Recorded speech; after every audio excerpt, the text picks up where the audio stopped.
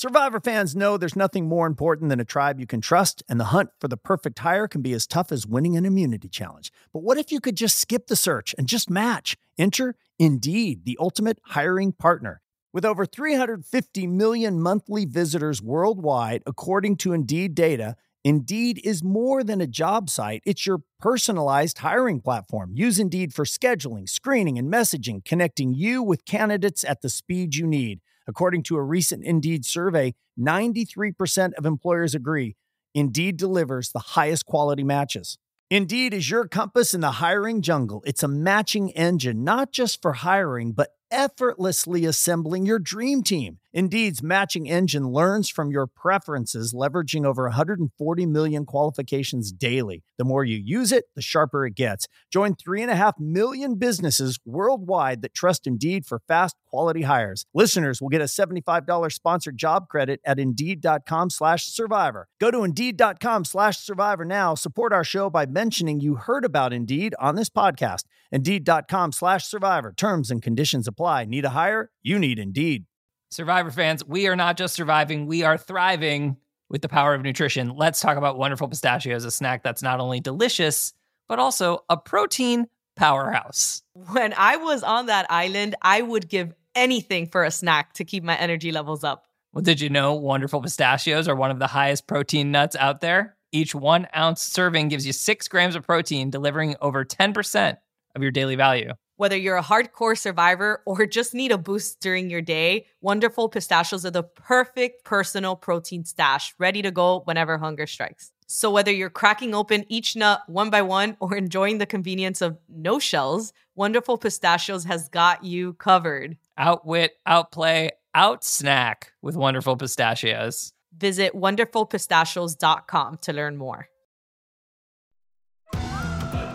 Welcome to On Fire, the only official Survivor podcast. I'm Jeff Probst, the host and showrunner of Survivor. Each week, I'm joined by Jay Wolf, Survivor fan and the producer of this podcast. Hello, Jay. Hey, Jeff.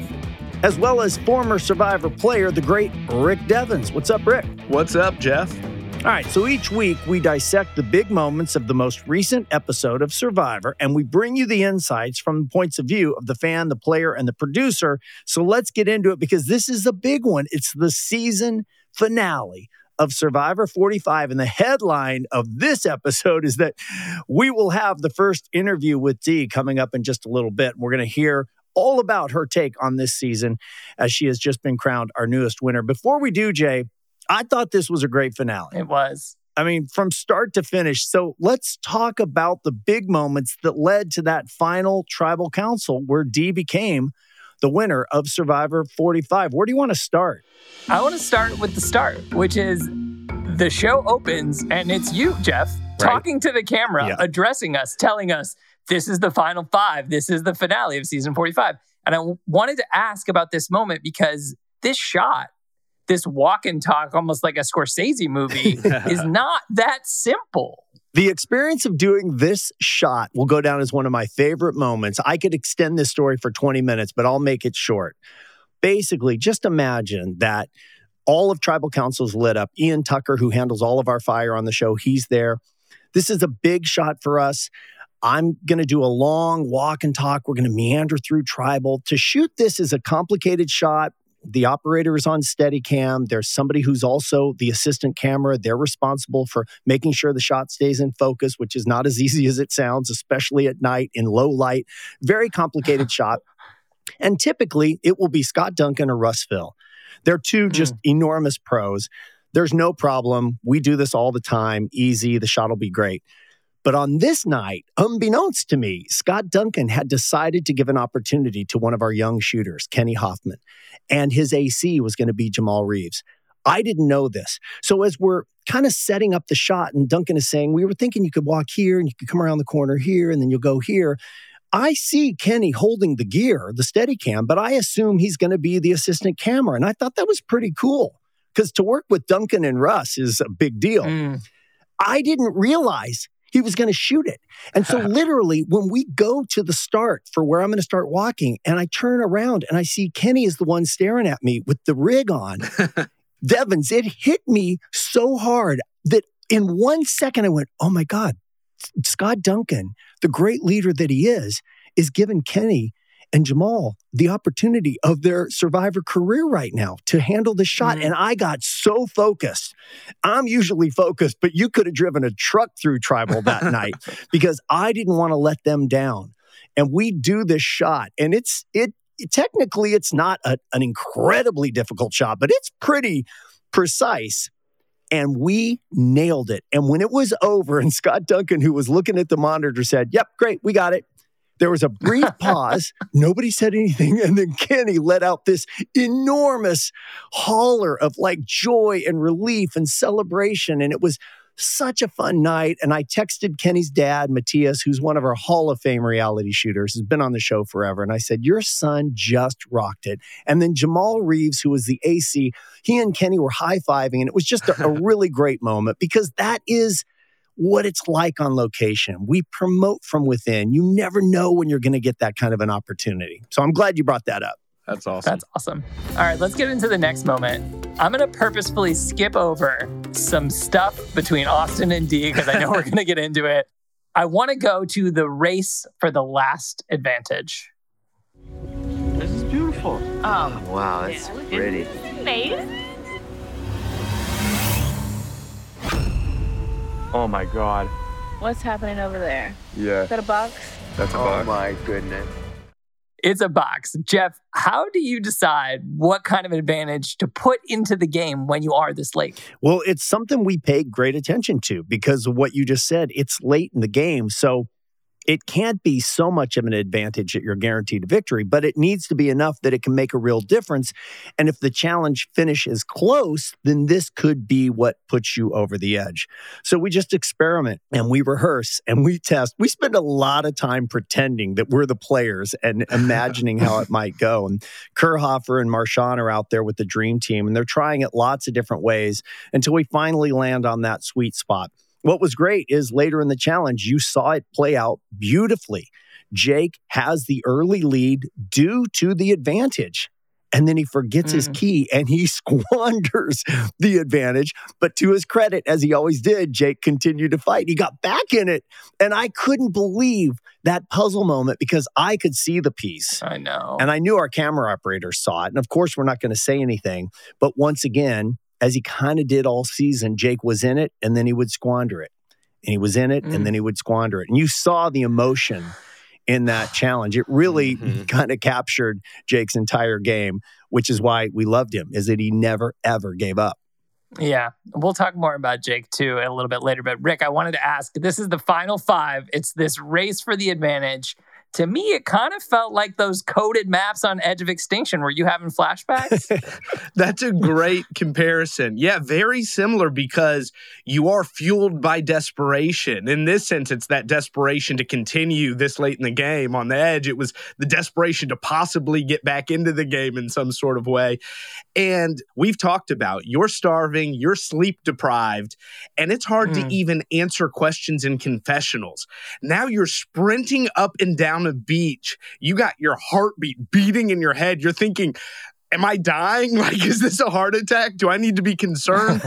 And all this time, you're supposed to keep these numbers in your head, the combination number, plus you're counting. Your eyes can't even focus, but you just want it so bad because it's right in front of you. So I was very impressed by the endurance and the hustle. And I think for Jake to have the mental dexterity to pull this out was very impressive. Another example of Jake just getting the job done. You know, we know what happens once he got to the challenge, but he got it done here. Yeah.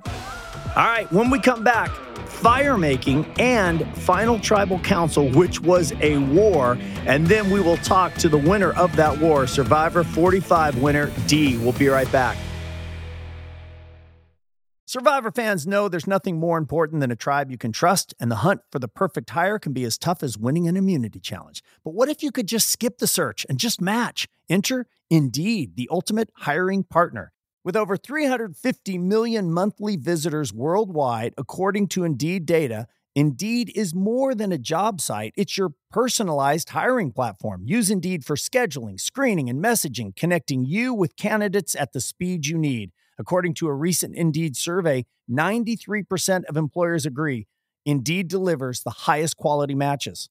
Indeed is your compass in the hiring jungle. It's a matching engine, not just for hiring, but effortlessly assembling your dream team. Indeed's matching engine learns from your preferences, leveraging over 140 million qualifications daily. The more you use it, the sharper it gets. Join 3.5 million businesses worldwide that trust Indeed for fast, quality hires. Listeners will get a $75 sponsored job credit at Indeed.com/survivor. Go to Indeed.com/survivor now. Support our show by mentioning you heard about Indeed on this podcast.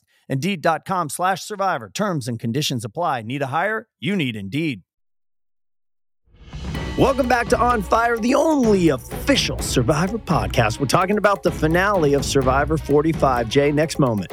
I want to talk about the final 5 Tribal Council. I felt like we've kind of had decorum in Tribal Council so far in a weird way.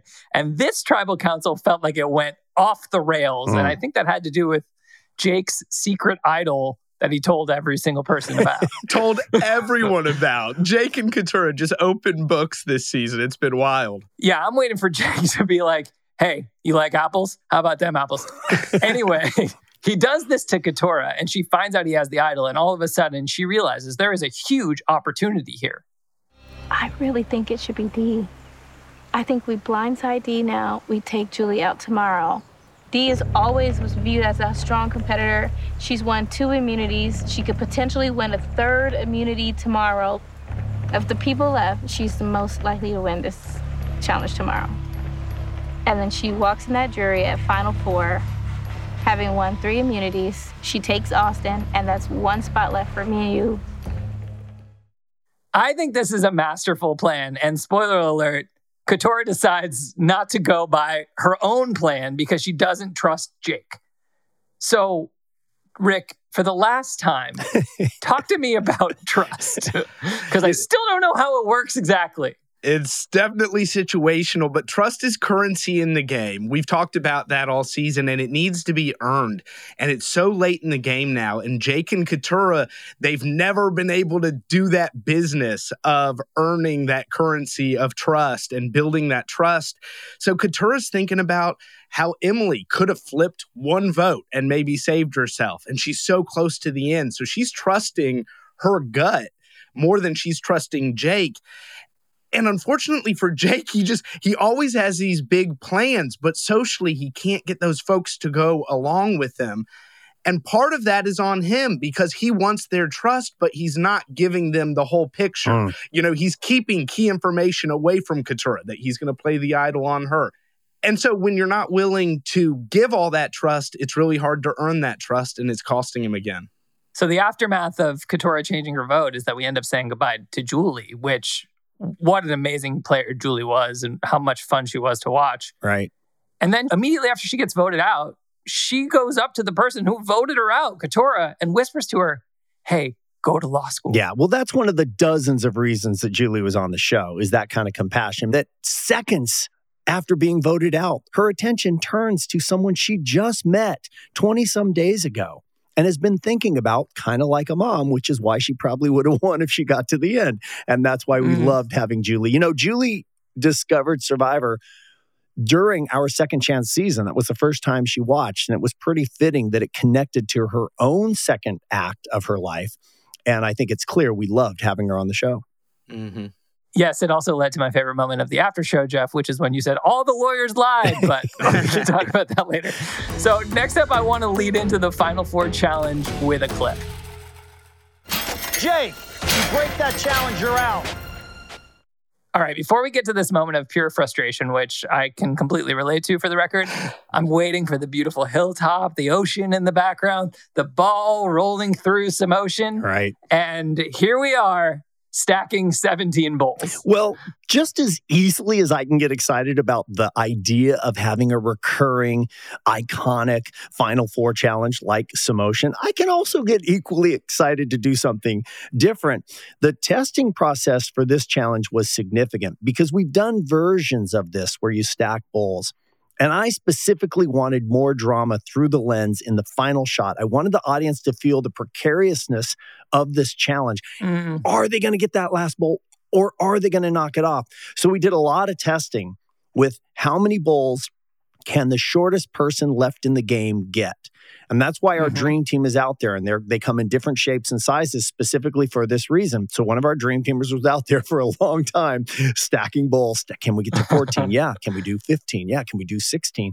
And we figured it right. And what's really interesting is we based it on Dee's height, not knowing if Dee would even be in the game anymore, because this was weeks ahead. Right.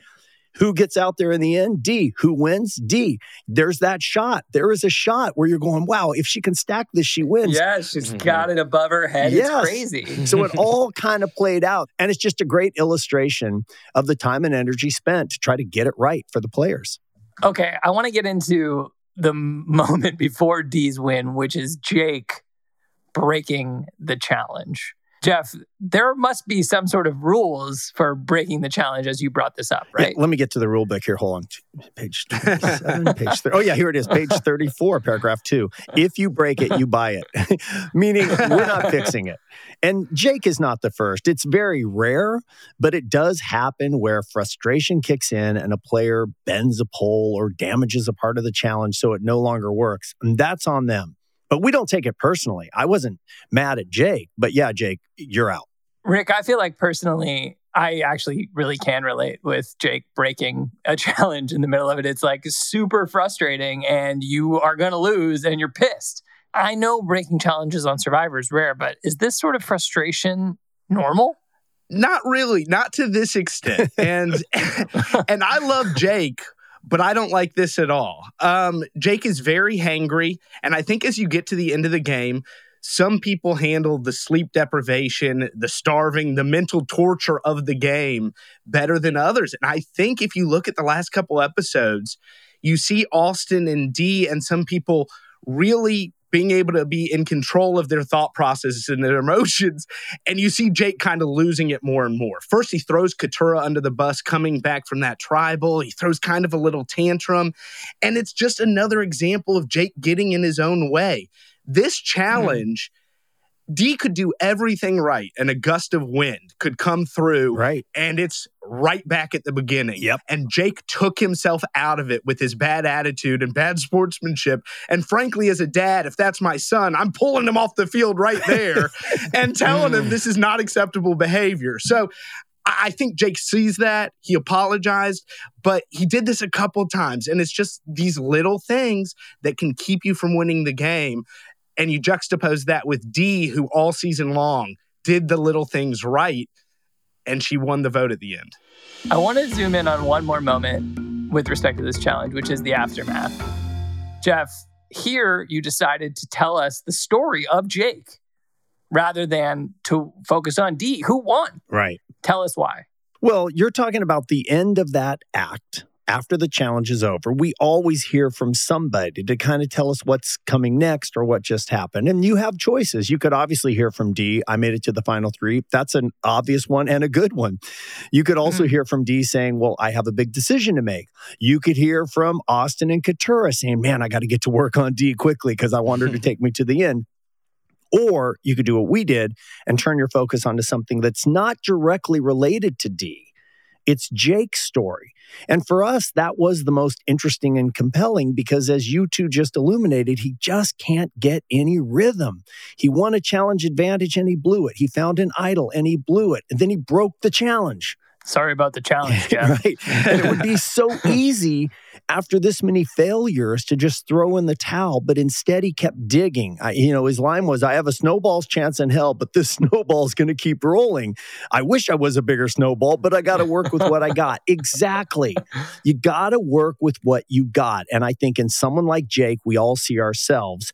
And that's why we put that in the episode. We already know Dee's going to do her decision and we'll see that play out. But Jake was the interesting choice and I really liked it. So did I. All right, when we come back, fire making and final tribal council, which was a war. And then we get to talk to the winner of that war, Survivor 45's winner, Dee. We'll be right back. Listen, wearing the same clothes for 26 days straight on Survivor really made me realize the importance of buying high-quality, long-lasting clothes. That's why I love Quince. They have timeless, well-made pieces that last for years and don't go out of style. Quince has all the seasonal must-haves like 100% European linen shirts, performance polos, and versatile flow knit activewear. Buying pieces from Quince means that I don't have to keep buying new clothes every year, which is better for my wallet and the environment. I recently got a super chic Italian leather tote from Quince, and I'm loving how it looks. The best part about Quince is that by partnering directly with top factories, they're able to keep prices super affordable. I'm talking 50 to 80% cheaper than similar brands. And the other best part is that Quince only works with factories that use safe, ethical, and responsible manufacturing practices. I love that. Upgrade your wardrobe. Go to quince.com/survivor for free shipping on your order and 365-day returns. That's QUINCE.com/survivor to get free shipping and 365-day returns. Quince.com/survivor. Welcome back to On Fire. Okay, let's pick up where we just left off. The challenge ends, Dee wins, she's in the final three and has a decision to make. But we go inside Jake's mind. This is the guy who's down but won't give up. And then we pick it up in the next act with Jake continuing to talk about what's happening to him out there. And basically what he's saying is, I need a success in this game for me. No plan went my way, and it just if I lose this game, I lose this game, but I want to be able to say that I did something. You know what I mean? Mm-hmm. If I'm in this game, I need to make fire. I need it so bad. I don't even beyond the $1 million, even beyond this game, I want to make fire. I just want to do it for me. So he is saying in the most vulnerable of ways, I need this for my life. Yeah, and in this game, fire represents your life. So let's go to fire because he convinces Dee that he needs to go. She allows him to go. We get to fire making. Rick, I've been waiting all season for this moment. Talk me through it. How do you prepare? How do you execute? And what are some of the things that those of us watching on the other side of the screen don't understand about fire making? Right. Well, hopefully this is something you've been preparing for a long time. Before you got on the show, while you were on the show, hopefully you were making some fire, sneaking off to do some fire.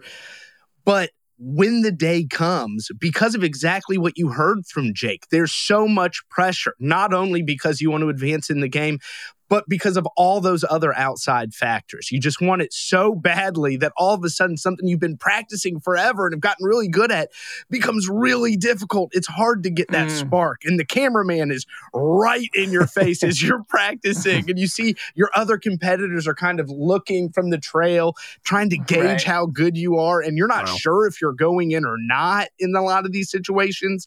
So the fear of failure is just looming over you. It's a really high pressure situation. All day you're doing it. I finally stopped when I had such blistered and burned fingertips that I said, you know what, if I keep practicing, I might not be able to hold the flint when I actually get to fire making. So you just kind of have to step away and hope you've done enough. And spoiler alert, some of us didn't do quite enough, but you deal with that. You know, a few episodes ago, I mentioned wanting to talk about the Final Four fire making challenge. This is what I wanted to say. In recent seasons, you've been seeing players making fire faster and faster, culminating in Survivor 44 with Heidi setting the fastest time ever. But there is a story that explains those records. So if you go back to season 35, that's when the Final Four fire making showdown started. And for those first few years, we gave the Final Four nothing to practice with. They had what they had at camp, which was their flint, as used as it might be, and their machete, and that's it. Then in Devin's season, Edge of Extinction, we gave them the actual knife they would be using, plus we gave you some extra flints in case you broke one. Isn't that right, Devins? Yep, that's exactly right. Okay, then in Survivor 43, we decided, it's taking them a long time to make fire. Let's give them a replica of their actual fire-making kit. So this way they can practice with the exact materials and figure out how best to use them. Not surprisingly, that's when you started seeing faster times. First Gabler and then Heidi. We did that again for this season, 45.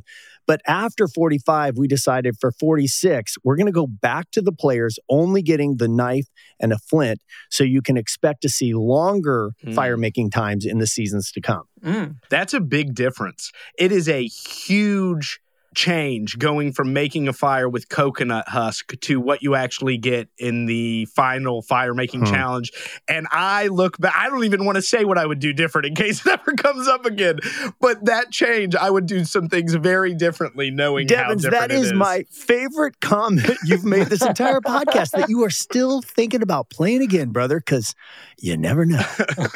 All right, so we go to fire and ultimately Jake wins. And there's this beautiful shot of the fire burning and Jake's eyes looking at it with what finally feels like pride. I like want to go back in time and give 15-year-old Jake a hug and say, "Hey buddy, guess what we did?" You know what I mean? Like it's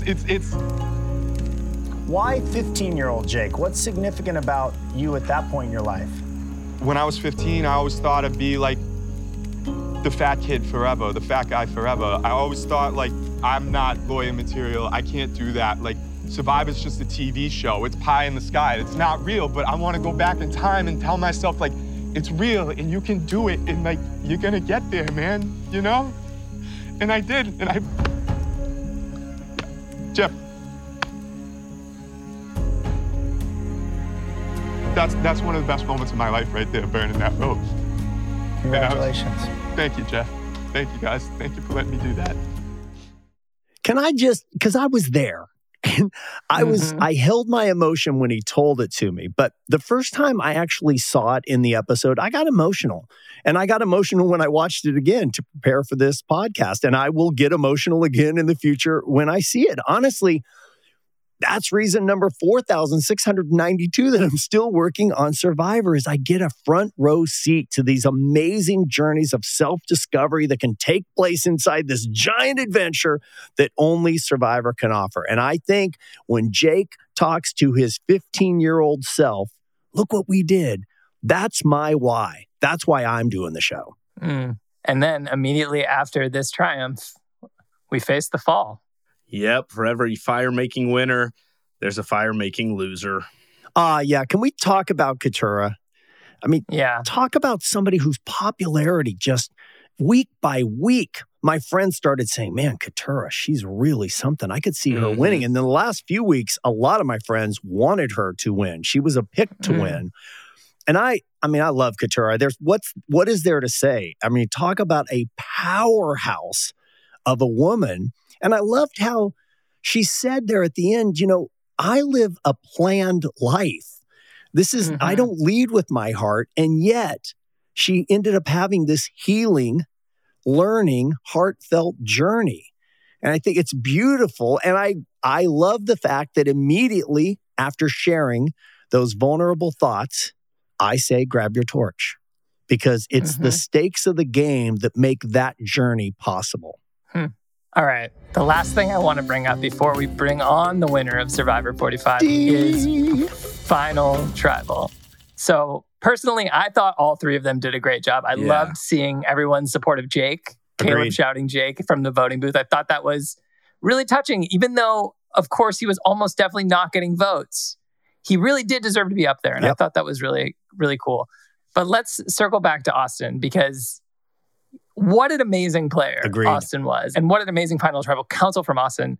I'm curious to hear from both of you. Austin, who was an alternate, who wasn't even going to be here and ends up in Final Tribal Council. This was a very close vote, 5-3. What did you guys think? Well, let's start with who voted for who. You had Kendra, Drew, and Bruce vote for Austin. Then you had Kelly, Julie, Katurah, Caleb, and Emily vote for D. So really, all the women voted D except Kendra, and all the men voted Austin except Caleb. And I think the 5-3 vote says everything. That is as close as you can get to a tie. Austin played an incredible game. Yeah, he lost, but he lost by a vote. Right. And there's no shame in that. That is great Survivor gameplay. I was very impressed with Austin. I think that we saw a couple times late in the season as his relationship with Dee got more serious, that she kind of maybe got the better of him strategically. But I was surprised how much he brought it at Final Tribal. I mean, he really went for that win. And I'll say right now, Dee's going to get her flowers, and I'll give them to her because I think that she is the best game of the new era when it comes to a well-rounded played game. And I actually think Austin might be the second best game of the new era. He had strategic agency, challenge prowess throughout the game. He played every level. He had tight alliances that he fought for. He didn't just flip around. I think Austin was excellent, and he just happened to be in a season where he went up against D, and maybe that's the best and worst thing that's happened to the guy. Okay, on that note, let's take a break and get set up for the very first interview with the winner of Survivor 45, D. Be right back. Another day is here, and you're ready for it. What to wear? Check. Breakfast, lunch, and dinner? Check. Planning for what's next and how to save for it? That's where Bank of America can help. For your financial to-dos, Bank of America has experts ready to help get you closer to your goals. Get started at one of our local financial centers or 24/7 in our mobile banking app. Find a location near you at bankofamerica.com/talktous. What would you like the power to do? Mobile banking requires downloading the app and is only available for select devices. Message and data rates may apply. Bank of America NA, member FDIC. All right. The first interview with the winner of Survivor 45. Very exciting. Here she is. D, how's it going? Oh my goodness. I am thriving. I said it pregame. I'm going to say it right now. I'm thriving. It's humbling to be here, and I'm so excited to talk to you guys. What do you remember about that moment when you saw the final vote? Because it was a very close vote. Could have been a tie. You win 5-3. Look, honestly, I knew taking Austin was a risk because in my perspective, he played the most dominant game, similar to mine. So I'm very glad that it was a close game because that kind of showed how good of a game we played. Right. But when you just turned that parchment, I was in complete shock, to be honest. I was like, damn, everything that I set out to do, like it finally happened. Like this is the moment that I've been training for such a long time and mentally preparing myself for in my mind. So to see my name on the parchment, but not to get voted out, it's like, wow, I fulfilled the dream that I wanted to do. You certainly did. So, the back half of the game really did center around these pairs, specifically Austin and Drew, and you and Julie, and then you and Austin. And it came down to this idea of sharing of information. I'm curious if there was ever any real internal struggle over whether you were going to tell Austin, given how close you two had become, or were you always able to see that this had to remain strategy no matter what? No, Jeff. What the audience sees is one confessional of me debating whether or not I should tell Austin. But in reality, I was debating that the entire day of whether or not I should tell Austin, to the point that I almost got like teary-eyed, but I would never cry in front of people as emotional as I am because we're still in a game. I would only cry in confessionals, but I debated that the entire day. And if I'm completely honest, I almost really did tell him because at that point in the game, we're getting close to the end and Austin and I are progressing. And in my head, I'm thinking, is he going to forgive me after this? Are we going to be able to grow after the game? Would he know how to separate game versus real life? Is he going to think that I'm going to lie to him in the real world? And that's something like I said in the game, I don't do that in my day-to-day life. And even if you don't want to hear something, I'll tell you the truth, like take it or leave it, whether you like it or not, So I debated that the entire day, Jeff. Well, Devins, you commented on that in this season of this podcast about this idea of being worried that what might be a real friendship, a lifelong friendship, could be damaged. And I know you actually felt like you would play it differently. How did you relate to what Dia is talking about? I think that it's so hard out there to get these friendships and they become so real and so intense so quickly, but to stay focused on the game. And I kind of lost focus of the game and focused on that friendship. And I feel like it cost me in the end. Whereas D, I was so impressed with your ability, even in a much more complicated relationship, let's be honest, as much as I love Chris Underwood, to stay focused on the game. And we saw it kind of juxtaposed with Austin to an extent, but that was so impressive.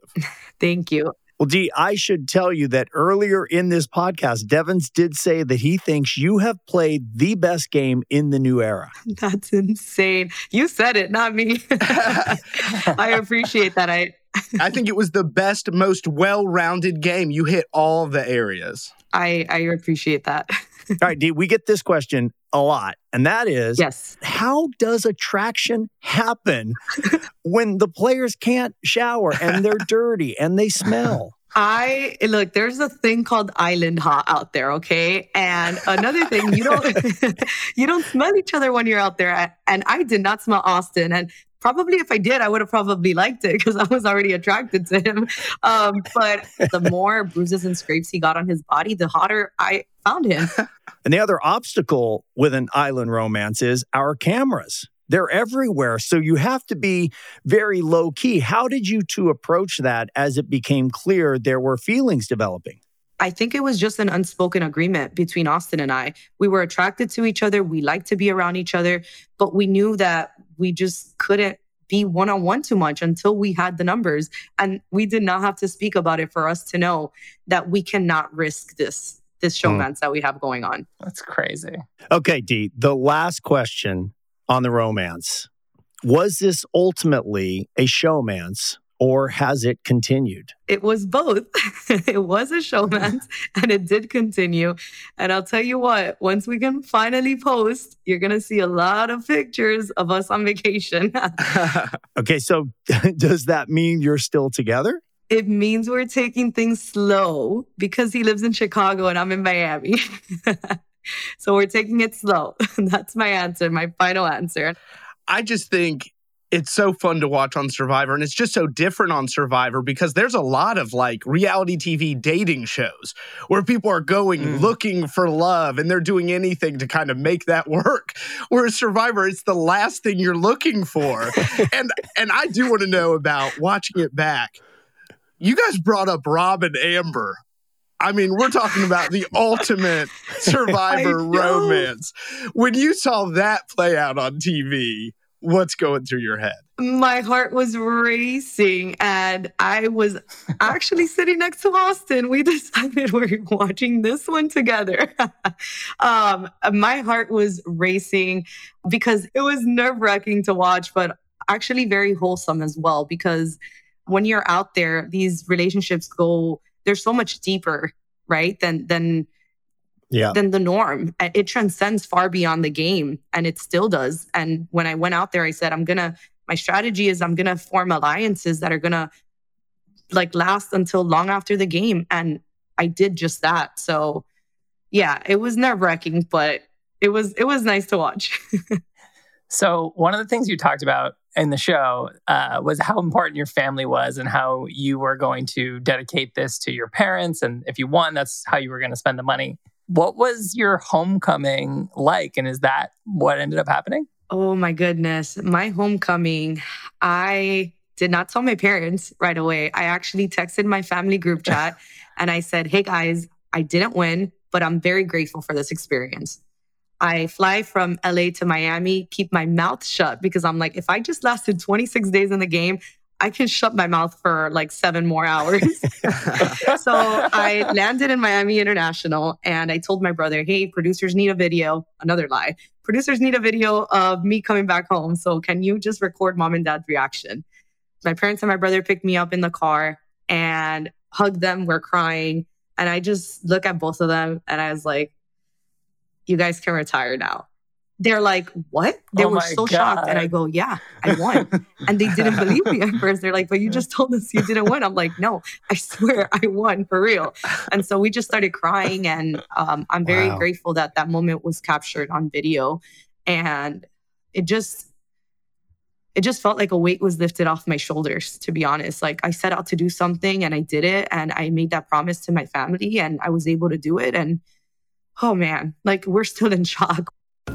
So let's get into just a couple of questions about the gameplay.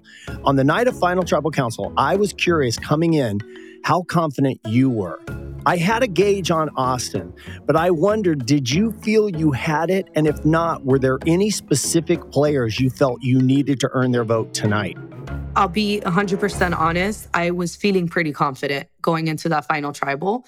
And the reason is because I knew that my game differentiated from Austin's. And also, I didn't want Julie in the jury, but she was in the jury. So I knew that her vote would come to me. And I knew also Drew's vote was going to Austin. There were a few people I wasn't sure about. Who were you worried about vote-wise? I think had Julie sat next to me, there was a strong movement for her to win the game. She could have beat me, definitely, because it's Mama J. Everybody loves Mama J, and her gameplay was so badass. And Emily as well. I knew I couldn't sit next to Emily either because she had a huge character development that I myself was starting to become a fan of her on the island. So that is a huge problem. Dee, did you know that withholding the piece of information about Julie's vote was going to be the key when you decided that plan? Yes. I knew blindsiding Emily and withholding the information would be the pivotal point in my game. And up until that point, I had been so loyal to Austin in the way that I found the clue to the hidden immunity idol. I kept it a secret. The only one that knew were the three before.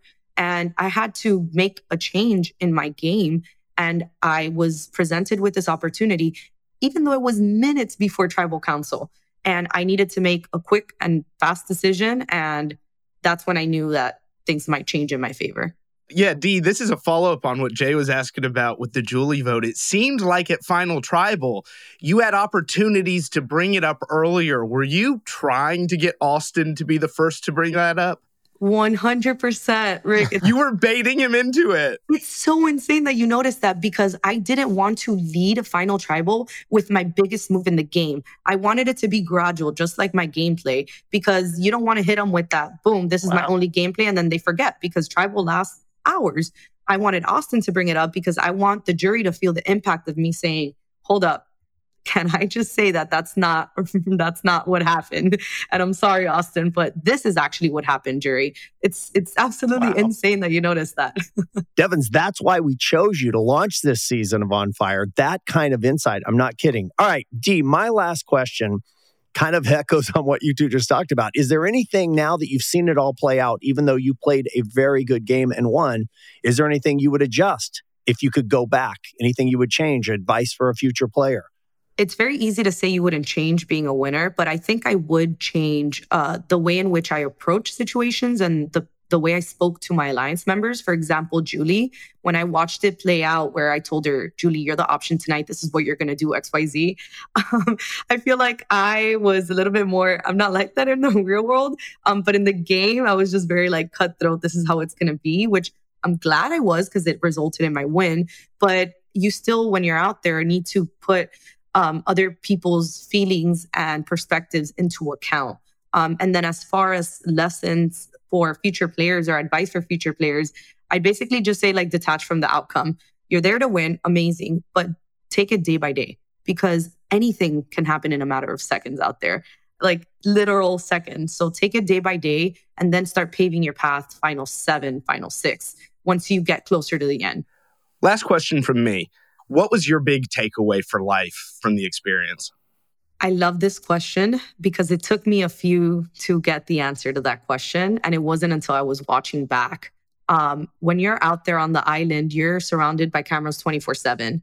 And coming back into the real world, I live my life like if I have cameras around me 24/7, which at the end of the day, for me, it's like, just do the right thing, and just pretend like someone's watching you at all times. And it really just makes me be happier every day. Like, if someone was watching you 24/7, you'd want to crush the day, right? And do the right thing. So I think for me, that was the biggest lesson going on Survivor.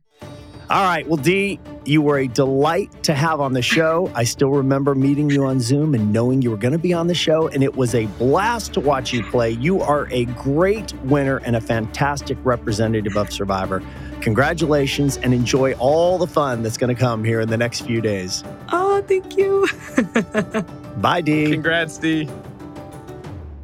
Okay, well, that is it for this season of On Fire. And now to the toughest part of ending this season. I don't think we don't need to go here. This seems like a classic time for a Survivor twist. Well, we need to let everybody in on what's happening here. When we called Rick to do this season of On Fire, we told him that he was our first choice, and it was the truth, the only consideration for our first choice for a few reasons. One of the most popular to ever play. You are an excellent player who nearly won. You had fantastic stories about winning challenges and making and hiding fake idols. You went to Final Four fire making. You were a former broadcaster, a great storyteller. And we told you we needed help in building a new format that would involve the player point of view, but we were going to have new players each season. So essentially, we brought Devins in to help us build a show and create a role that other players would then inhabit. And I just want to say, you have been a tremendous collaborator. And it took us a few shows to figure out the balance of player analysis and opinion. And that came from you just going back over and over and saying, hey, I think I could approach it this way. Or I think maybe let me try and go into a topic this way. And now it's over. And now we have to say goodbye to you, which is hard to do, Devins. You've become a fixture on this show, but that was the grand design. Yeah. From the producer's perspective of this show, Rick, I just want to say, like, from the moment you joined our little group here, you have been the most enthusiastic, most hardworking, most genuine and heartfelt guy. We became friends seemingly overnight. And it was like, truly just like this connection where, I mean, we weren't kidding when we said we texted each other from our couches watching episodes of Survivor. Like, I'm probably still going to do that with you moving forward. Hopefully that's okay. It's wild personally to start a relationship out of the blue with someone who you watched on TV and rooted for and were formerly shouting at a TV about how you wanted them to win. And Rick, you're just the highest caliber person and such a joy to work with. And this has been an amazing season, and I can't thank you enough for everything you've done for us. Well, thank you guys. I mean, honestly, the thing I'm going to miss the most is just the hanging out. It was so fun. You guys were so excellent to work with. I'm very grateful to have played a role in this podcast.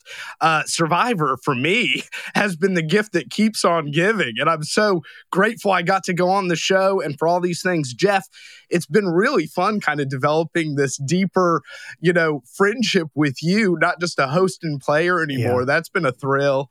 Jay, you kind of mentioned it. I feel like we have something similar to a Survivor relationship where it was built under these intense, weird circumstances. So I love both you guys. I really appreciate Paramount.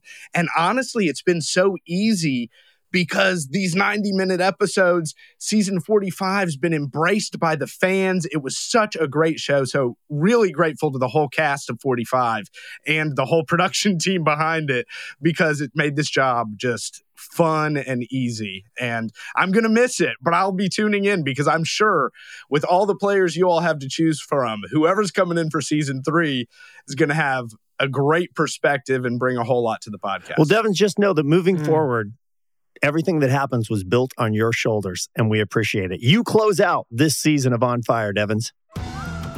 That's it for this season of On Fire, the official Survivor podcast. And please, if you haven't gotten the point by rate now, and review. Listen to me. It helps the show if you rate and review the podcast, okay? And you can go back and watch every episode of every season of Survivor on Paramount+. Survivor 46 premieres February 28th, and right around then is when you will find out who the new co-host of On Fire, who's going to be in this chair next season. All right, we'll see you then. On Fire, the official Survivor podcast, is a production of CBS Entertainment and the Paramount Global Podcast Group. It's hosted and executive produced by Jeff Probst, co-hosted by Rick Devins, and co-hosted and produced by me, Jay Wolf. Editing and audio mixing were done by the superlative Colin Norman. Thanks for listening. We will see you next season. Now that I'm going to miss.